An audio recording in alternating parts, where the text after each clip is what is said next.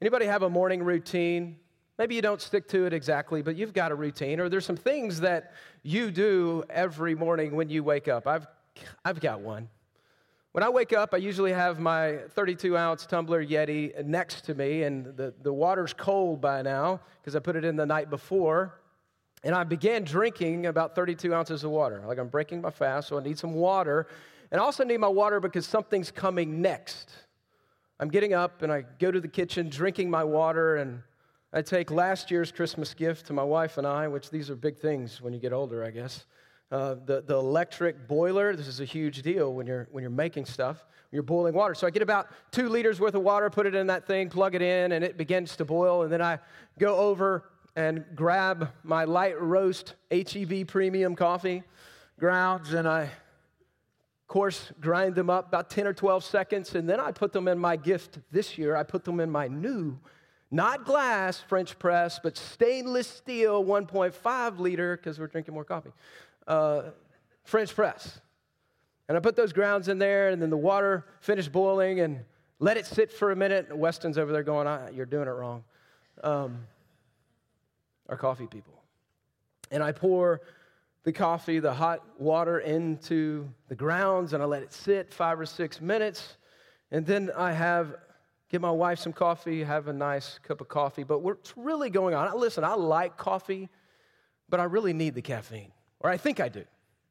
I'm dependent upon that shot of caffeine in the morning to get me going. And I know, some of you are going to grab me after church and go, hey, here's how you stop. I don't really want to stop because I enjoy the taste of coffee. And it helps me in the morning, but the truth of the matter is, this joking aside, I'm dependent.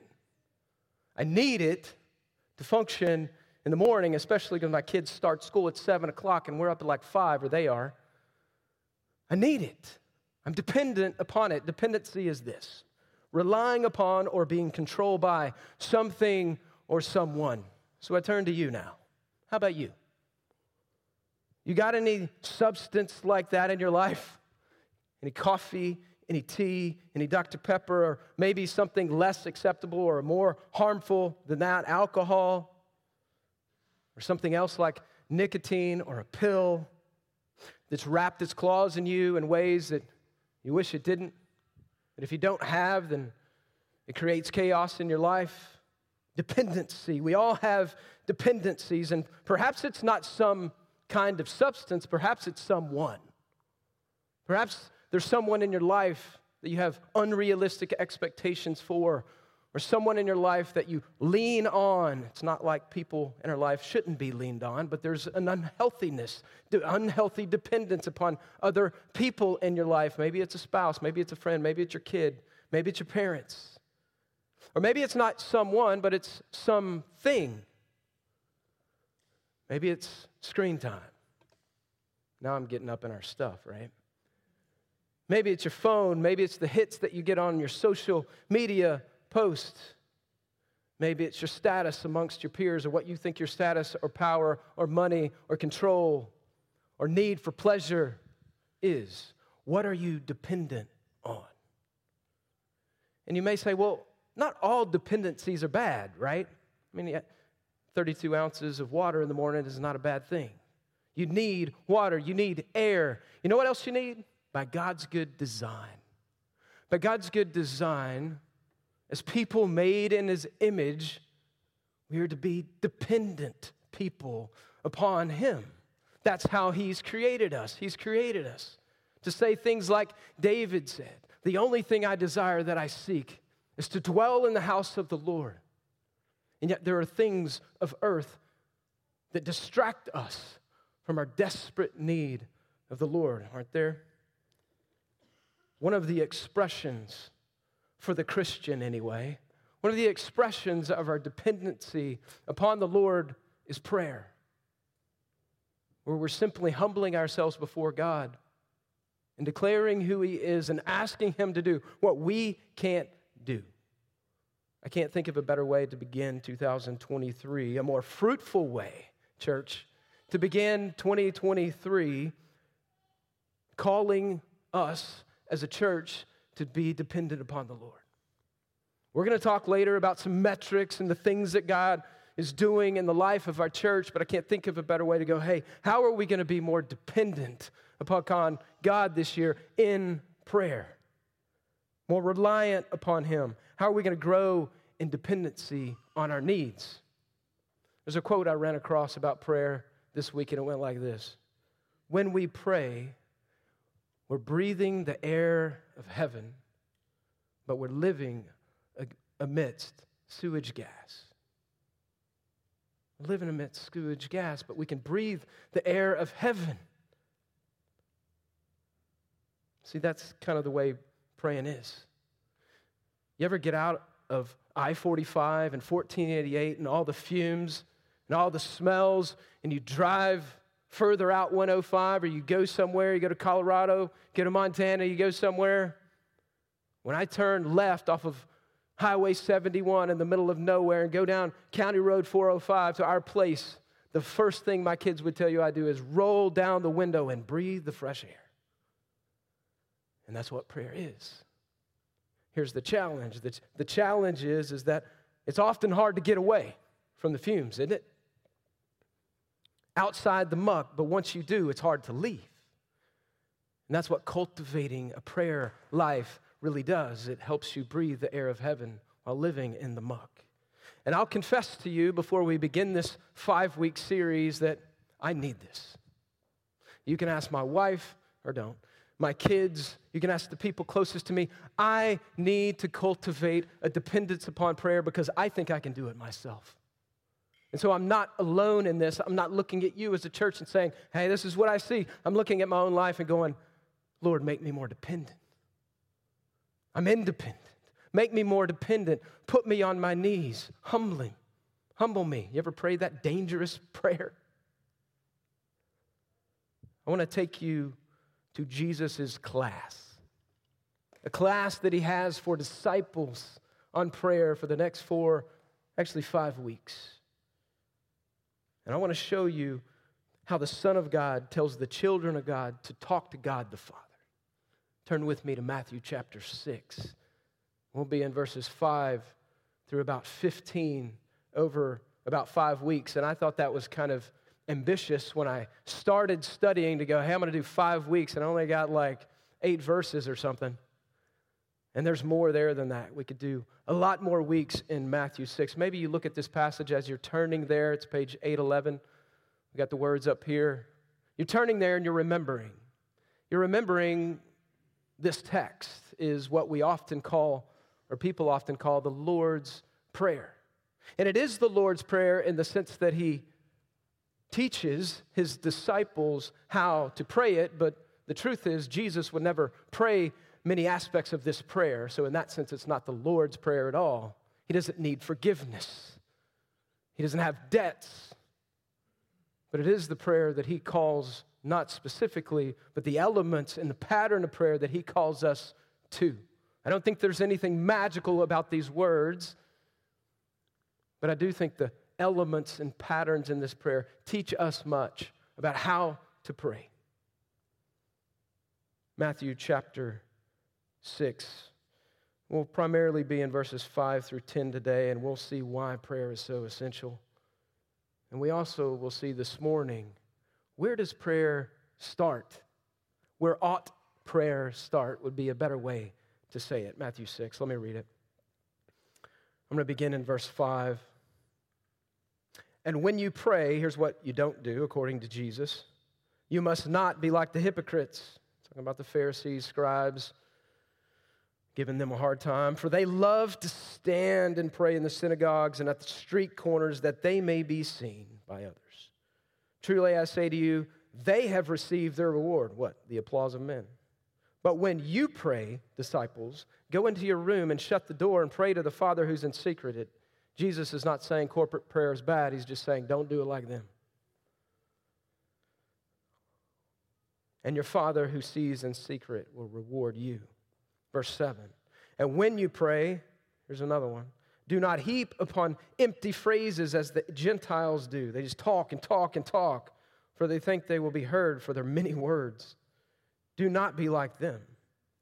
For your Father knows what you need before you ask Him. So the implication is they're just heaping on more needs and needs and needs to their prayers. But then He says this phrase, pray in this way. Our Father in heaven, hallowed be your name. Your kingdom come, your will be done on earth as it is in heaven. Beautiful words. Give us this day our daily bread, and forgive us our debts as we also have forgiven our debtors. And lead us not into temptation, but deliver us from evil. Look back at verses 5 through 9. There's a repeated phrase that Jesus says to His disciples about how they ought not pray or how they should pray. Do you notice the word when? It's not the word if. It's the word when. When you pray, when you pray, when you pray. And then He says, pray in this way. Prayer to Jesus is assumed. And if you know the history of the nation Israel, you know that prayer was just like breathing. They prayed, they gave, they fasted. It was just part of a normal life for any Israelite to pray. Not just pray in private, but pray in public. And what they had done is they had twisted it into not the applause of heaven and the reward that comes from knowing Him. They had twisted it into their applause. I want to be seen by people. And Jesus says, well, you'll get a reward for that for sure, but it won't be from me. People will think that you are great. And so Jesus assumes for His disciples that they are praying, but then He says that phrase in verse 9, if you look at it, pray in this way. Why is He saying that? If you turn over to Luke chapter 11, it's the one other place where you see the Lord's Prayer. And Luke 11:1 gives us some information, some background information about this. Why is Jesus teaching them to pray? Here's what the text says. It says in verse 1, Luke 11, now Jesus was praying in a certain place. He did that a lot. And when He had finished, one of the disciples says, Lord, teach us to pray as John taught his disciples. That's an odd statement. What I just said is that everybody in Israel prayed. And yet here's a disciple of Jesus observing Jesus pray, and he says, Lord, teach us to pray. That's an odd statement. He already knows how to pray, but there's something different about Jesus' praying. There's something different about the way Jesus prays and His motives for prayer and what He does. Notice in the Gospels how much the God-man, the Son of God, Son of Man, prays out of His need for His Father. It's not a need like you and I have, but He certainly prays. He models prayer for His disciples, and His disciples say, I want you to teach me how to do it that way. And He's God. And you might say, why does Jesus need to pray? Jesus prayed when in times of distress. He prayed after long days of ministering to people, and He got a way to do it. He prayed that Peter's faith wouldn't fail, and then he would turn and strengthen his brothers. He prayed before the disciples were sent out on mission to make disciples. He prayed giving thanks for food, for God's provision, the Father's provision before they ate. He prayed, and I think the Lord's Prayer, if you want to go look it up, is John chapter 17. That's the Lord's Prayer that He's praying to the Father. It's a beautiful prayer. It's probably one of my favorite texts in all of the New Testament. John 17, where He prayed that the Father would keep the disciples in His name, that the Father would give them joy and protection and sanctify them and unify them and love them and give them eternal life. And you know the last prayer were the last words of Jesus. He comes to the cross and He says, Thy will be done. Please take this from me, but Your will be done. And He died, and it was finished. You see, Jesus modeled prayer. You know when we do this deal where we say about our Christian life, when there's a call, either from a pastor or a friend or in our own family, we're talking about sanctification, walking this Christian life, and we're supposed to keep our eyes fixed on Jesus. We're supposed to conform more and more to the image of Christ, that it's this growth process, and throughout our life we're trying to pursue Christ more. That's called sanctification. That's being set apart for Him. And it's hard. It's not easy. What we often do with that in times where we say, well, Jesus said this or Jesus did this, what do we say? Well, I'm not Jesus. You ever said that? I've said that. And you know what? The first part of that is true. I'm not Jesus. You're not Jesus. And there's grace in that. The Spirit works in that and helps us get back on the path. But oftentimes when we say that phrase, well, I'm not Jesus, what's implied? What's implied is, I don't need to pursue this. It's okay. God's grace is sufficient for me. I'm just going to let Him. Here's the thing. If Jesus, y'all, if Jesus, the Son of God, who is perfect, if He needed to pray, if He was dependent upon His Father for prayer constantly, how much more do you and I need to be on our knees dependent upon the Lord, our Father who art in heaven? Amen?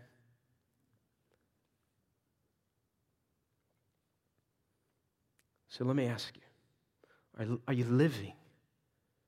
Are you living like you need the fresh air of heaven that the Father needs as bad as you really need to? Are you living that way? Are you living, waking up in the morning and saying, Lord, I need you? Are you asking as you read the scriptures and you observe Jesus, Jesus, teach me how to pray. Teach me how to pray. Or maybe you're going, man, I got this. That's where I end up. I'm going to throw up some prayers, but I got this. I can do it. And if I need you, I'll call you. See, cultivating prayer and a prayer life begins with realizing our desperate need of our Heavenly Father that Jesus models for us. But maybe you say this, and you're right. Prayer isn't automatic. It's not like when I come to know Jesus, then all of a sudden I get this download into the internal hard drive of how to pray. So I still need to know how to do it. What does it look like? I mean, effectively, it's just talking to God. I want you to hear that. And yet Jesus shows us more. It's like, disciples, here's how you do it. Here's how you pray. So look at the first lesson in the first class from Jesus on prayer. That's where we're going to go this morning. And there's like 6 sermons in this. That doesn't mean I'm going to go forever. But there's a lot here to unpack. But your first thought is this that I've already unpacked. Dependence upon God in prayer is a non-negotiable need for disciples of Jesus, for you and for me. It's a non-negotiable need. And out of that is this. If you look at verse 9 and verse 10, your second thought this morning is this. Dependence upon God in prayer starts with praise. It starts with praise. It doesn't start with gimme, gimme, gimme. It starts with praise. Look at it here. Pray like this, Jesus says. Our Father in heaven. Notice something about this prayer, the Lord's Prayer. Our, us, we. Look at it. Do you see the words I, me, my? You don't.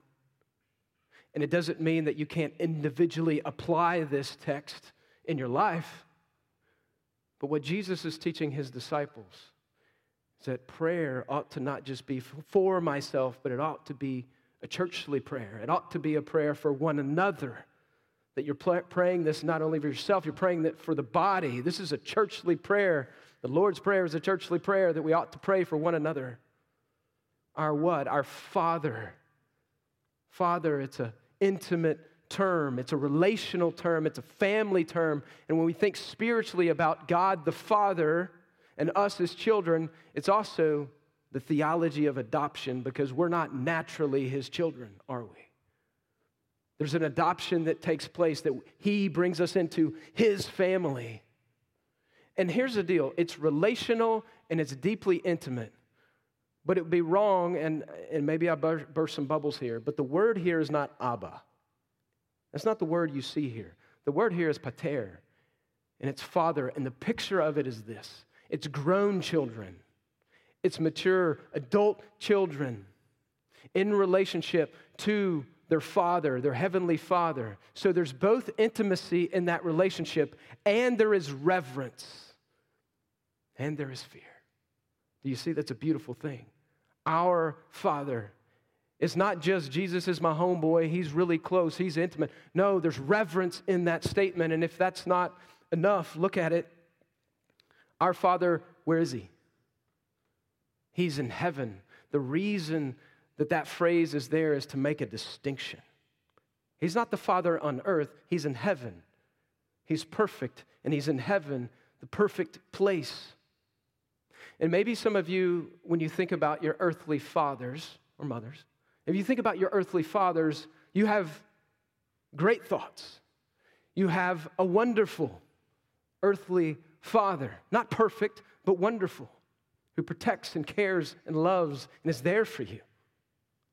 And maybe though you're in the room and you go, man, it's really hard for me to look at God through the lens of father because my relationship with my father is broken and he wasn't there. And so when I think about God the Father, I have challenges built in as I think about God and my relationship to him because my earthly father was not what he should have been. But here's what you need to know. There's good news on both sides of that. I look around the room and I look at dads who wholeheartedly desire to be great fathers and pursue care and protection and love for your children, who teach them well. And yet none of us compare.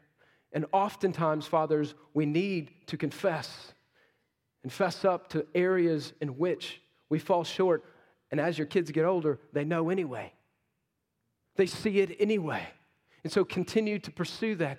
And listen, if your father is someone who you don't have good imagery and it doesn't solicit anything good that comes out of your mind as you think about God the Father, here's what you also need to know. You also need to know that your heavenly Father protects better than your earthly father, who loves better, has more power and energy and goodness and kindness. He's more dependable. See, the God you pray to is miles and miles, the distance between heaven and earth, different from your earthly father, whether it's good or bad. And that's a wonderful thing. With all the disappointments that might be in the room, either as a father or a son or daughter. He's the Father who is in heaven. He is intimate, but he's also transcendent. That's a beautiful, beautiful truth. And as I think about the care of a father, I think about this missionary family in Brazil a number of years ago. And they took their family from the U.S. and they moved to Brazil as missionaries. And they noticed there were a lot of children who were on the streets without care, without a family, without a father and a mother. And they took a boy in. He was about a 7 or 8 year old boy in who had no parents and loved him and cared for him and even adopted him. And after a few years, this boy, he ran away. And they looked for him and they couldn't find him. And years later, they were walking in the streets and they saw him. And they ran over to him. And they began to cry. And he began to cry. And they began to talk. Why did you leave? We love you. We care for you. And he said this to them. I didn't think that I belonged. I didn't think, though you cared for me and you loved me, I was really welcome because I was an orphan. Can I ask you this morning, maybe some of you have been walking with the Lord for a long time. Maybe you've had things in your life that have happened that are difficult and hard and unbearable. And maybe you don't say it, but maybe in your heart of hearts, you kind of feel like that adopted orphan boy. That you don't think you're welcome. That you don't think he cares. Maybe it's something you've done. How could he receive me? Because I've done this. He cares. He loves. He welcomes you back. Are you praying like an orphan when you have a father and a family that loves you? See, that's what prayer is. It's simply talking and communication between the child of God and their heavenly Father, who is both transcendent and distant and perfect and close and near and loves. But for some of you here, maybe there's not a relationship. There's not a connection. You are orphaned because you don't have a relationship with the Father. And I would tell you that He just bids you to come. He bids you to leave the streets that you're on and be cared for by Him and know Him through His Son. That's what I would encourage you in this morning. To know the Father who draws you in to His family and loves you and cares for you on the basis of His Son. But look at the text, it continues. So, our Father who art in heaven, there's a lot there. What's the next phrase? Is it, hey, our Father's in heaven, so now I'm going to get something? No, He shifts from that, doesn't He? It's not the applause of men. It's not the reward. It's not the reward I get from praying or the thing that I want. What does He say? Hallowed be your name. He doesn't turn to needs yet. Needs are coming. There are 4 petitions for our needs, and needs are a thing that you can take to God. Don't hear me not saying that. Is that a double negative? Sorry. Don't hear me saying that, okay? But prayer starts with praise. Hallowed be your name. You're like, hallowed? That's a weird word. We don't use that word anymore. Like the hallowed halls of your school or hallowed place. It's set apart. It's sacred. It's holy. That's what hallowed means. So Jesus is telling His disciples the first lesson on the first day of Jesus' class about how to pray is to praise. Is to give God the praise that He deserves because He's holy and He's perfect and He's sacred and He's set apart. And what's hallowed? His name. He is hallowed. He is holy.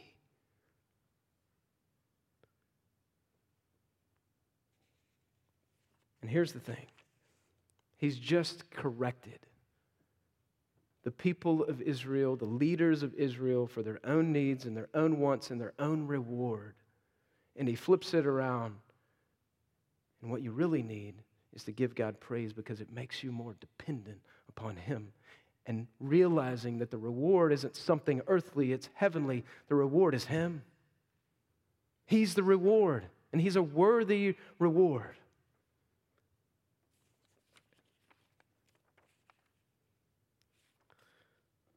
And then the next phrase, His kingdom come, not my kingdom come, His kingdom. That means He's the king, and we are citizens of His kingdom, and it's coming. It means there's some kind of conflict now, and it's also future. When Jesus, He brings the kingdom, but it's clearly not yet. There's a kingdom, His kingdom come, not my little kingdom. Not what my little kingdom wants. I pray those prayers. Also, His will be done. Not my will be done, His will be done. That's a dangerous prayer to pray. You ever prayed it? Your will be done, not mine. Jesus prayed it at the cross. And on earth as it is in heaven. You know, my tendency in prayer is just to want my kingdom, my little kingdom, my will, my time, my place. So if you're a disciple of Jesus, the message this morning is prayer is non-negotiable for us as it was for Jesus. The primary point this morning as we begin this series is that we need the air of heaven and we need to give God praise. There's a true story, 2010. There's a teacher in Philadelphia teaching school, and she got a call from her neighbor, and the neighbor said, hey, there's a fire in your house. Teacher leaves the school, realizes on the way her husband's out of the house, her children are out of the house, whether it burns down or not, the main things are out. She runs in this burning house. By the time she gets there, the house is almost completely in flames, and she goes into the house. She's got to get something. She races into the house. She doesn't go and get the safe. She doesn't go and get pictures or important papers like the fire insurance paper. She doesn't get photo albums. She doesn't get expensive jewelry or family heirlooms. She races into the house for the tickets to the Phillies game that night. They were sitting on the counter. And some of you guys are like, man, that's an awesome woman. And somehow this story got out, you know. The story got out, and the PR department for the Phillies got a hold of him and like, hey, we're going to do something with this. And so they made it this big story. School teacher runs into burning house, gets the tickets to the game. What a Phillies fan. Story on the news, but the HR department of the Phillies is like, hey, we needed a notice on the bottom of this deal. And it said, if you have season tickets or you have tickets to a Phillies game, we'll reprint them for you. Don't run in your burning house to get them. I'm telling you that story because of some crazy misplaced priorities by this lady. She magnified something that was small in the face of something big. And we can be like that in our lives as well. We can misplace our priorities simply and easily. But when you think about magnifying something, the idea of magnification, students, you can help us with this. There's two ways to magnify something. You can magnify something with a microscope or a telescope.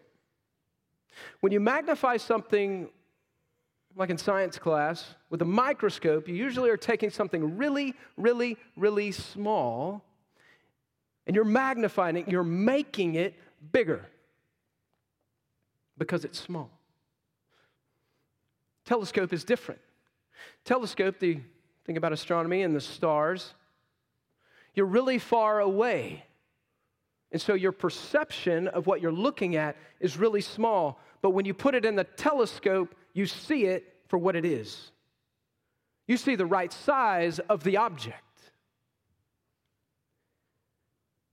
See, we think about God, what we often do is we think God is really small, or we treat him like a really small piece of our lives, and it's like we have to magnify him. But that's not how God works. God doesn't need to be put in a microscope and magnify when we pull him out and we need him. No, if we rightly see God for who he is and we hone in on who he actually is, he's really big and he's really glorious. And we see him for who he is. That's what magnifying the name of the Lord means. It doesn't mean taking something small and making it big. It means seeing him for who he is. And when you see God for who he is, there is no other response but praise. There is no other response than dependence upon who he is and what he's done for you. Amen? So your takeaway this morning is this, C3. Express your dependence upon God in prayers of praise. I want to show you an example, and we'll close. You're going, what does that look like? The psalmist. Psalm 73, I think we have it. Asaph, this is the way he expresses his praise and his dependence upon God. He says it this way, who am I in heaven but you? And there is nothing on earth that I desire besides you. Dependence. My flesh and my heart may fail, but God is the strength of my heart and my portion, what I have forever. That's dependence. That's praise. Let me pray.